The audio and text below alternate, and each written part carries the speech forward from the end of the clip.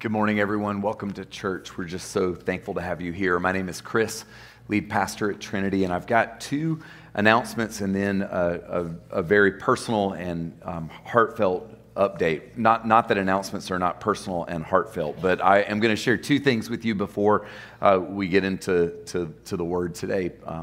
Number one, on September 5th, Trevor Hudson is going to be here, and Trevor Hudson is a pastor and spiritual director and author. He's written a book called The Cycle of Grace, which has deeply impacted us here at the church and impacted many of our leaders. Trevor also served as my spiritual director during my time away and when I was a part of a Fuller theological program during that time away. Trevor is just a wise, godly man, plus he's South African, which makes him sound smart just immediately when he opens his voice. On September 5th, which is a Tuesday, we're going to be having a retreat during the day, and I think that's almost full because we're capping it, and then a wide open session at night. And I hope you'll join us on Tuesday the 5th in the evening. There's no registration required for that part. We're not having worship and prayer the following day on the 6th because we really want to clear space to have you as a church family, us gather to hear Trevor teach about the cycle of grace, which I think is actually one of the most meaningful models for how to understand our life with God. So I hope you'll join us on that Tuesday night. And then later that week on the 8th, we're going to be having a party here on Friday night, the 8th of September. We're going to have food, bluegrass, our Bishop Todd's going to be giving a talk. It's just going to be a really fun time for us to gather. I think 200 of you have already registered for that. So we would encourage you to register. You can visit our website on the events page so that we know how much food to bring and to make for the party. Following that, on the 9th, Saturday, 10 o'clock in the morning, we're going to have a bishop's consecration. So if you want to see me and some others in like black cassocks and surplices and all the fancy Anglican things, just come, 10 o'clock on Saturday. I promise you it'll be the fanciest thing that ever happens in this room. We're actually really privileged to be able to host the bishop's consecration. We have a new bishop coming into our diocese, Brian Wallace. He's a great guy. And so we're going to throw a party on Friday with food, bluegrass, and then we're going to have like a fancy church service on Saturday, and you're welcome to come to both of those or one or the other. If you have your Bibles, turn to Matthew 16. Before I read and pray, I just want to say something very heartfelt. I've been tasked to not cry while I say this, and I'm not going to. Our daughter is moving to London tomorrow, and I just want to say, Maddie, she's in this room somewhere. She's going to be a youth pastor and a community worker in Chelsea in the north part of London, signed a contract, and I just could not be more proud of who you are as a woman, the courage that it takes to move across the world and do something for God. It is such a gift, and yet it's a heartfelt and a heavy thing for all of us. There's a lot of change. Tomorrow in the evening, we're going to be waving our oldest child through customs, and she's going to be there for the foreseeable future. And I just want to say how proud I am of who you are and what God is doing in your life and what He is going to do in your life. And Maddie has been a servant and a leader in this church for years and years and years. There's a whole group of young girls that just follow her around the building because she has taught them, mentored them, and loved them since they were a little bitty. And now she's moving on, and there are a bunch of young people in this church who have been deeply impacted by your leadership. And that's just going to continue in London. So Godspeed to you, my child. Amen. And I didn't cry. Didn't do it.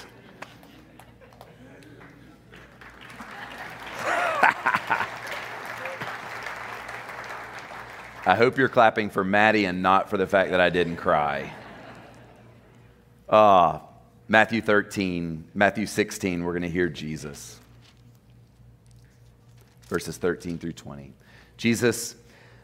Now when Jesus had come into the district of Caesarea Philippi, he asked his disciples, "Who do people say that the Son of Man is?" And they said, "Some say John the Baptist, but others Elijah, and still others Jeremiah or one of the prophets." And he said to them, "But who do you say that I am?"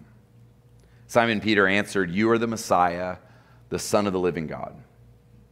And Jesus answered him, "Blessed are you, Simon, son of Jonah, for flesh and blood has not revealed this to you, but my Father in heaven. And I tell you, you are Peter, and on this rock I will build my church, and the gates of Hades will not prevail against it. I will give you the keys of the kingdom of heaven, and whatever you bind on earth will be bound in heaven, and whatever you loose on earth will be loosed in heaven." And then he sternly ordered the disciples not to tell anyone that he was the Messiah. This is the word of the Lord. Amen. Let's pray. Father, thank you for the Bible. Jesus, thank you for this field trip that you engaged with your friends. I pray today that you would help us to see and hear what we need to see and hear and hold in this passage. God, we ask for your mercy. We ask, God, for you to show us how your life, Jesus, and our life are meant to intersect. I pray that you would give us insight to think true and deep thoughts about you, Jesus. That we would answer with the disciples the question that you posed to each and every one of us, but who do you say that I am? In Jesus' name, amen. Amen. So our rhythm here at Trinity is to walk through a biblical text and to help you hold the things that need to be held, to consider things that maybe otherwise you would just fly right through or past and not understand exactly what to make of it. So we're going to walk through and name 5 things today that I think are going to help us. Number 1, a change of scenery is often a help to us. It gives us an opportunity to see things with fresh eyes, with a fresh perspective. We're told here that Jesus and his disciples are in a place called Caesarea Philippi. And if you don't know anything about the geography of the area, you wouldn't know why that's mentioned. Caesarea Philippi is about 25 miles from where Jesus and his friends would have done most of their living, their ministering. It was 25 miles from their familiar surroundings. Now, it's not a big deal for you to go 25 miles away. You know, we just hop in a car and do that. But when you're walking, 25 miles is a big deal. I've got a friend here who just hiked to Santiago. 25 miles is a big deal when you are walking each and every day. And so there's a sense in which the disciples are actually a day and a half or two's journey away from their familiar surroundings. And the strong implication here is that Jesus led them to a place way outside their routine, mundane, familiar surroundings. Caesarea Philippi is also a pagan place. So not only is it 25 miles walking, a couple of days' journey from where the disciples would have spent their time, it was like 1,000,000 miles away culturally. Almost undoubtedly, the disciples would have been surrounded and even able to see, as Jesus is asking them this question, grottos to pagan gods. They would have seen things that were very non-Jewish, if you will. They were out of their familiar surroundings. I believe Jesus does this on purpose. There's something about routine that can lull us to a place of kind of sleepiness. And you know what this is like. There probably have been times where you get in your car to go somewhere and you zone out and then you're there. And you think like, I wasn't even really paying attention. I wasn't even really present. And yet I got from A to B. The daily grind of life has a way of lulling us to sleep. And I believe that in this very practical example of Jesus taking his friends on a day trip a couple of days away, we have actually an invitation for us to occasionally step out of the routine and put ourselves in different spaces. Now, I'm not saying you need to sell your house. I'm not saying you have to go and do some sort of 5, 6, 7 month adventure. If you're able to go on an adventure, go for it. I think we all need adventures from time to time. I think that there's a more practical, this was like a couple of days out of their life.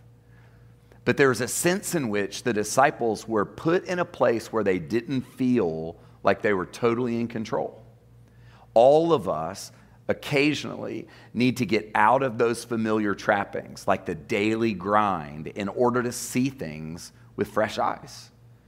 I believe Jesus very intentionally took them into a place where they did not have an illusion of control and familiarity in order to get them to see things in a new way.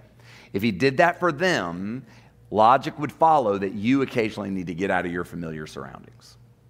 You just got to step out of it. And that could be as simple as like going to a park. It doesn't have to be like heading to Montana. I mean, go to Montana. Montana's awesome. but it could be just a simple step to disrupt your daily rhythms and routines. Sometimes when we get out of those places, the illusion that we're in control and we know what's going to happen next goes away, and it can make you more present to the possibility of God showing you new things and giving you fresh perspective. Changes of scenery are very important. Jesus takes his friends, and when he takes them to this place, 25 miles away, 1,000,000 miles away culturally, he asks them two very important questions. And the order of these questions is really important. The first question and the second movement is Jesus says, what are people saying about me?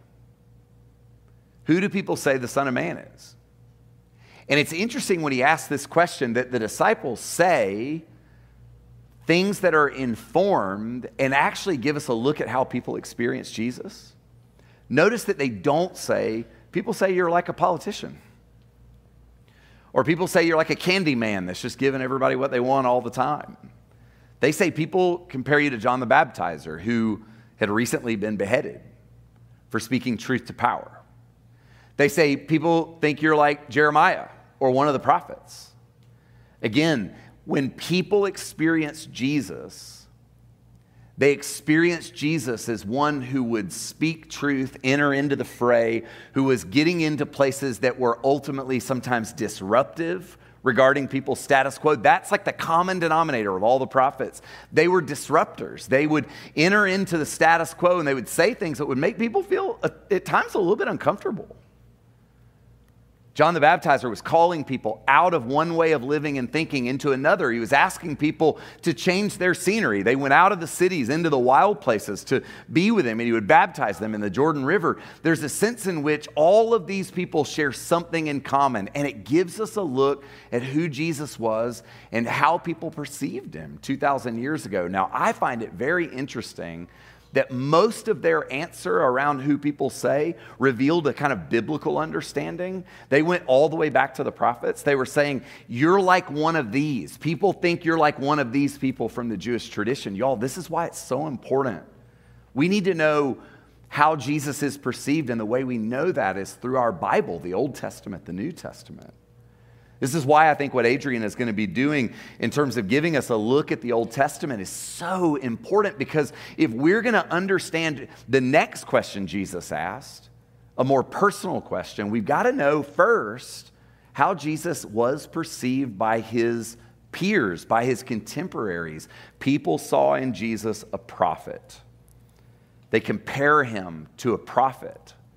They say you're a one that would speak truth. You were one who's willing to stand up and to stand out against the tide of the day. Jesus called people to look at their lives, and the disciples simply repeat that back. They say, this is how people perceive you. And then Jesus does what he always does. He moves from the macro, the big, this kind of biblical framework of how am I perceived in the culture of the day, to the more micro, the specific. The next question, the third movement is, well, what about you?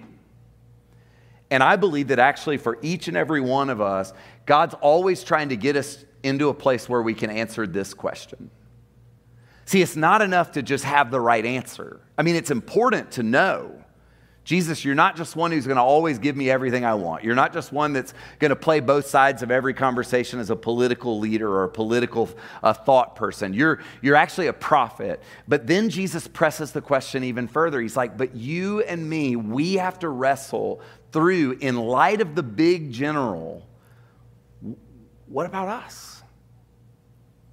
Who do you say that I am? Jesus is putting that question in front of us over and over and over again. I think as we live our lives, we're meant to go from the general to the specific. We're meant to get from the theoretical and the theological to more visceral, like boots on the ground.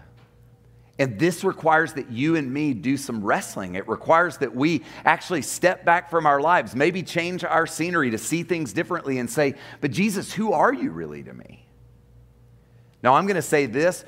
Our answer on the personal can never be divorced or disconnected from that bigger question of how is Jesus perceived? What is his mission?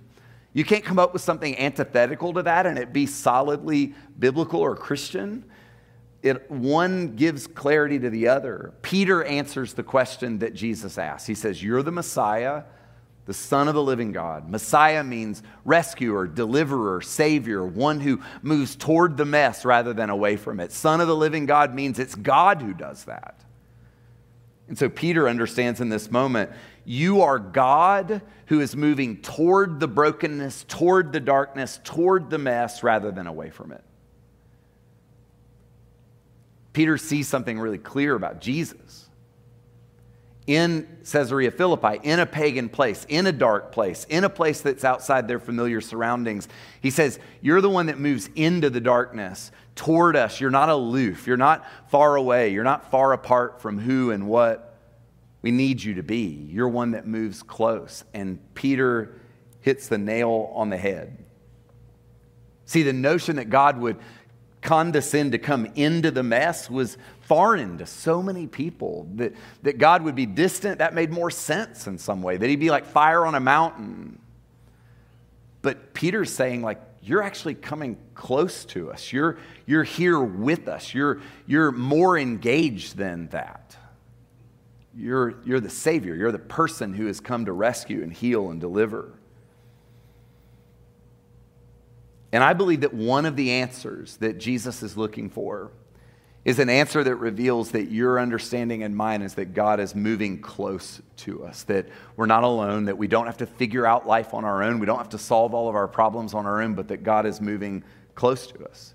Jesus had been revealing that about himself to his friends for a couple of years. He had been teaching them about his closeness. And that leads me to the next thing I want to say. I believe each and every one of us in this room has a responsibility to seek revelation. And the word revelation is actually a really tricky word because we live in a day and age where if you say, like, I've received a revelation from God, people think that you're off. People think that you're maybe narcissistic or that you are a person who's claiming to receive special messages from God. I just want to push back against that. While that's true, oftentimes when people have like megalomania in terms of their insights that they have, every one of us, we were made to experience the revealing of who God is. When my kids were young, there'd be times where you'd play like hide and go seek when they were little, and kids are kind of dumb, and so like you hide behind something like this. Where's Daddy? God wants to reveal himself. But you got to stop and look. And there's this invitation for us to stop and look. There's an invitation for every one of us to stop and look and see God reveal himself behind the mic stand. He wants you and me to find him, but without our participation. And for me, that's like a two-step thing. We ask for revelation. I pray every day. I ask for revelation every day. And then you make space to learn how to look behind the microphone stand. Where is God hiding in plain sight? Where is the work of Jesus evident, hiding in plain sight, where you might miss it if you're trafficked and hurried and worried and distracted? If we're just barreling through life at 90 miles an hour, we miss so much of what God is wanting to show us. God is wanting to show you himself.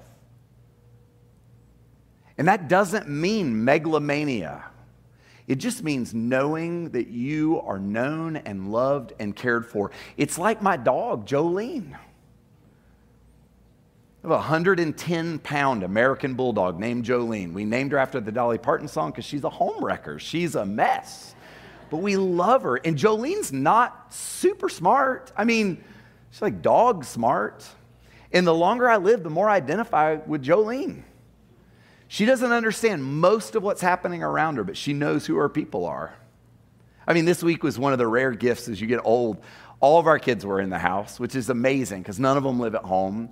And they were all in the house because we're moving people and getting ready for Maddie to go across the ocean. And it was just like Christmas for Jolene.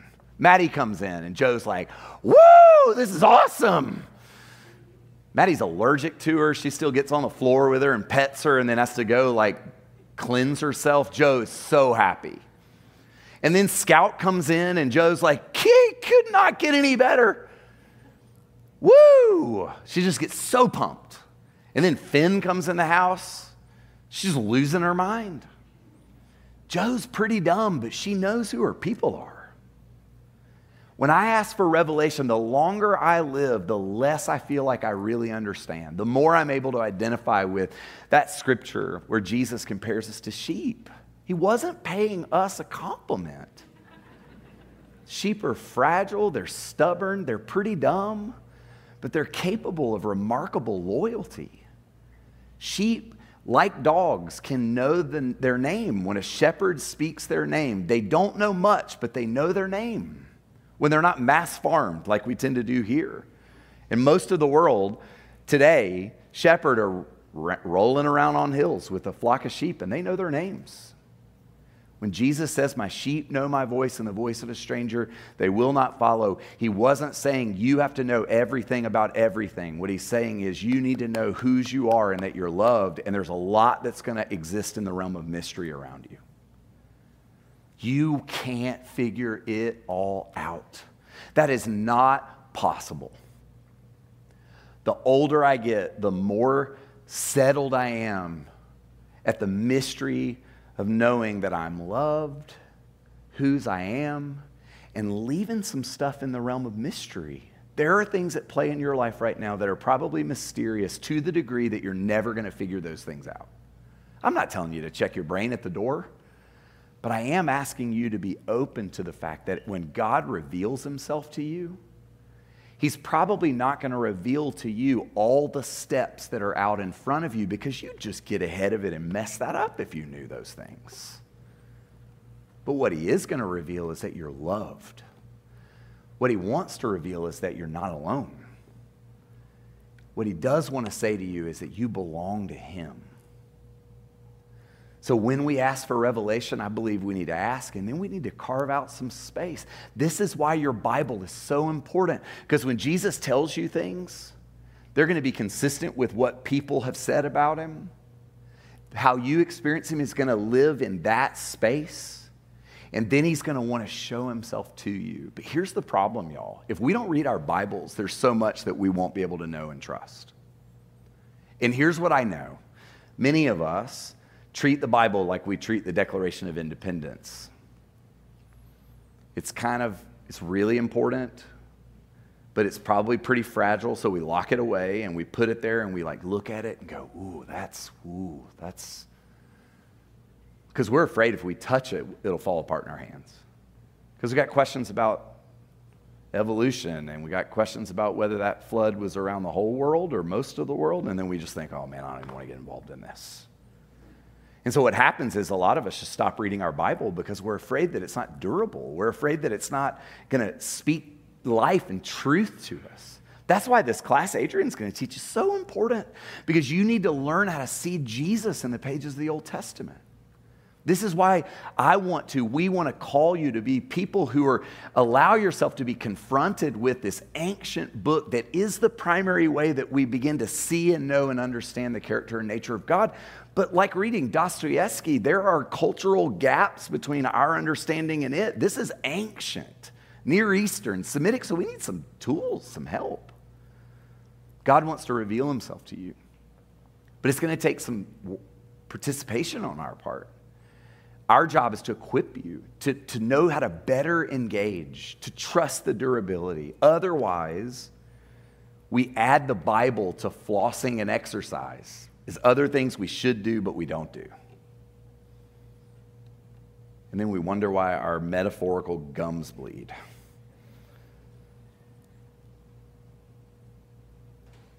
The last thing, seeing Jesus for who he is puts us in a stable, strong place. When Jesus looks at Peter and says, Peter, Simon, you are now Peter. On this rock I will build my church. I don't think he was naming Peter as the first pope of the Roman Catholic Church. I think he was saying this insight about who I am is a sturdy, strong insight. And if you stand in a sturdy, strong place, you can exist through seasons of uncertainty and darkness. And remember, they were in Caesarea Philippi where it was dark uncertain, pagan. And Peter was able to be sturdy in that place. When trouble comes into our lives, the more we see God for who he is, the more we're able to acknowledge, I don't know much, but this I know, I belong to him, I'm loved by him. The more you're able to be like Jolene, the more you're able to handle and stay steady when all hell's breaking loose around you. Because that's a non-negotiable. Life is turbulent, y'all. Life is uncertain, it's chaotic, it's hard. Jesus wants us to be steady and sturdy in the midst of all the swirl. So knowing who he is, seeing him, carving out space, this is why a rule of life, a way of doing your life with God, is really important. This is why stepping back and slowing down occasionally is really important, because it clarifies the answers to these questions for each and every one of us. So here's the question I want to leave you with. Just to get really practical, what small change of scenery might you engage this week in order to see fresh perspective? Is there something you can do to participate, to mix it up, to Caesarea Philippi yourself in order to see things in a fresh way? For some of you, it might be as simple as turning your radio off in the car.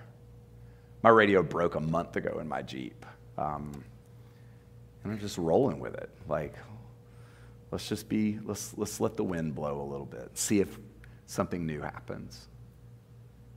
I don't know what it is for you, but it doesn't have to be epic. So I want us to hold that question in silence. What small change might I make to step out of the grind in order to see things with fresh perspective? Let's be still just for a few moments, and then we'll come to this communion table. But first, let's ask that question. See if you can come up with a step, a plan.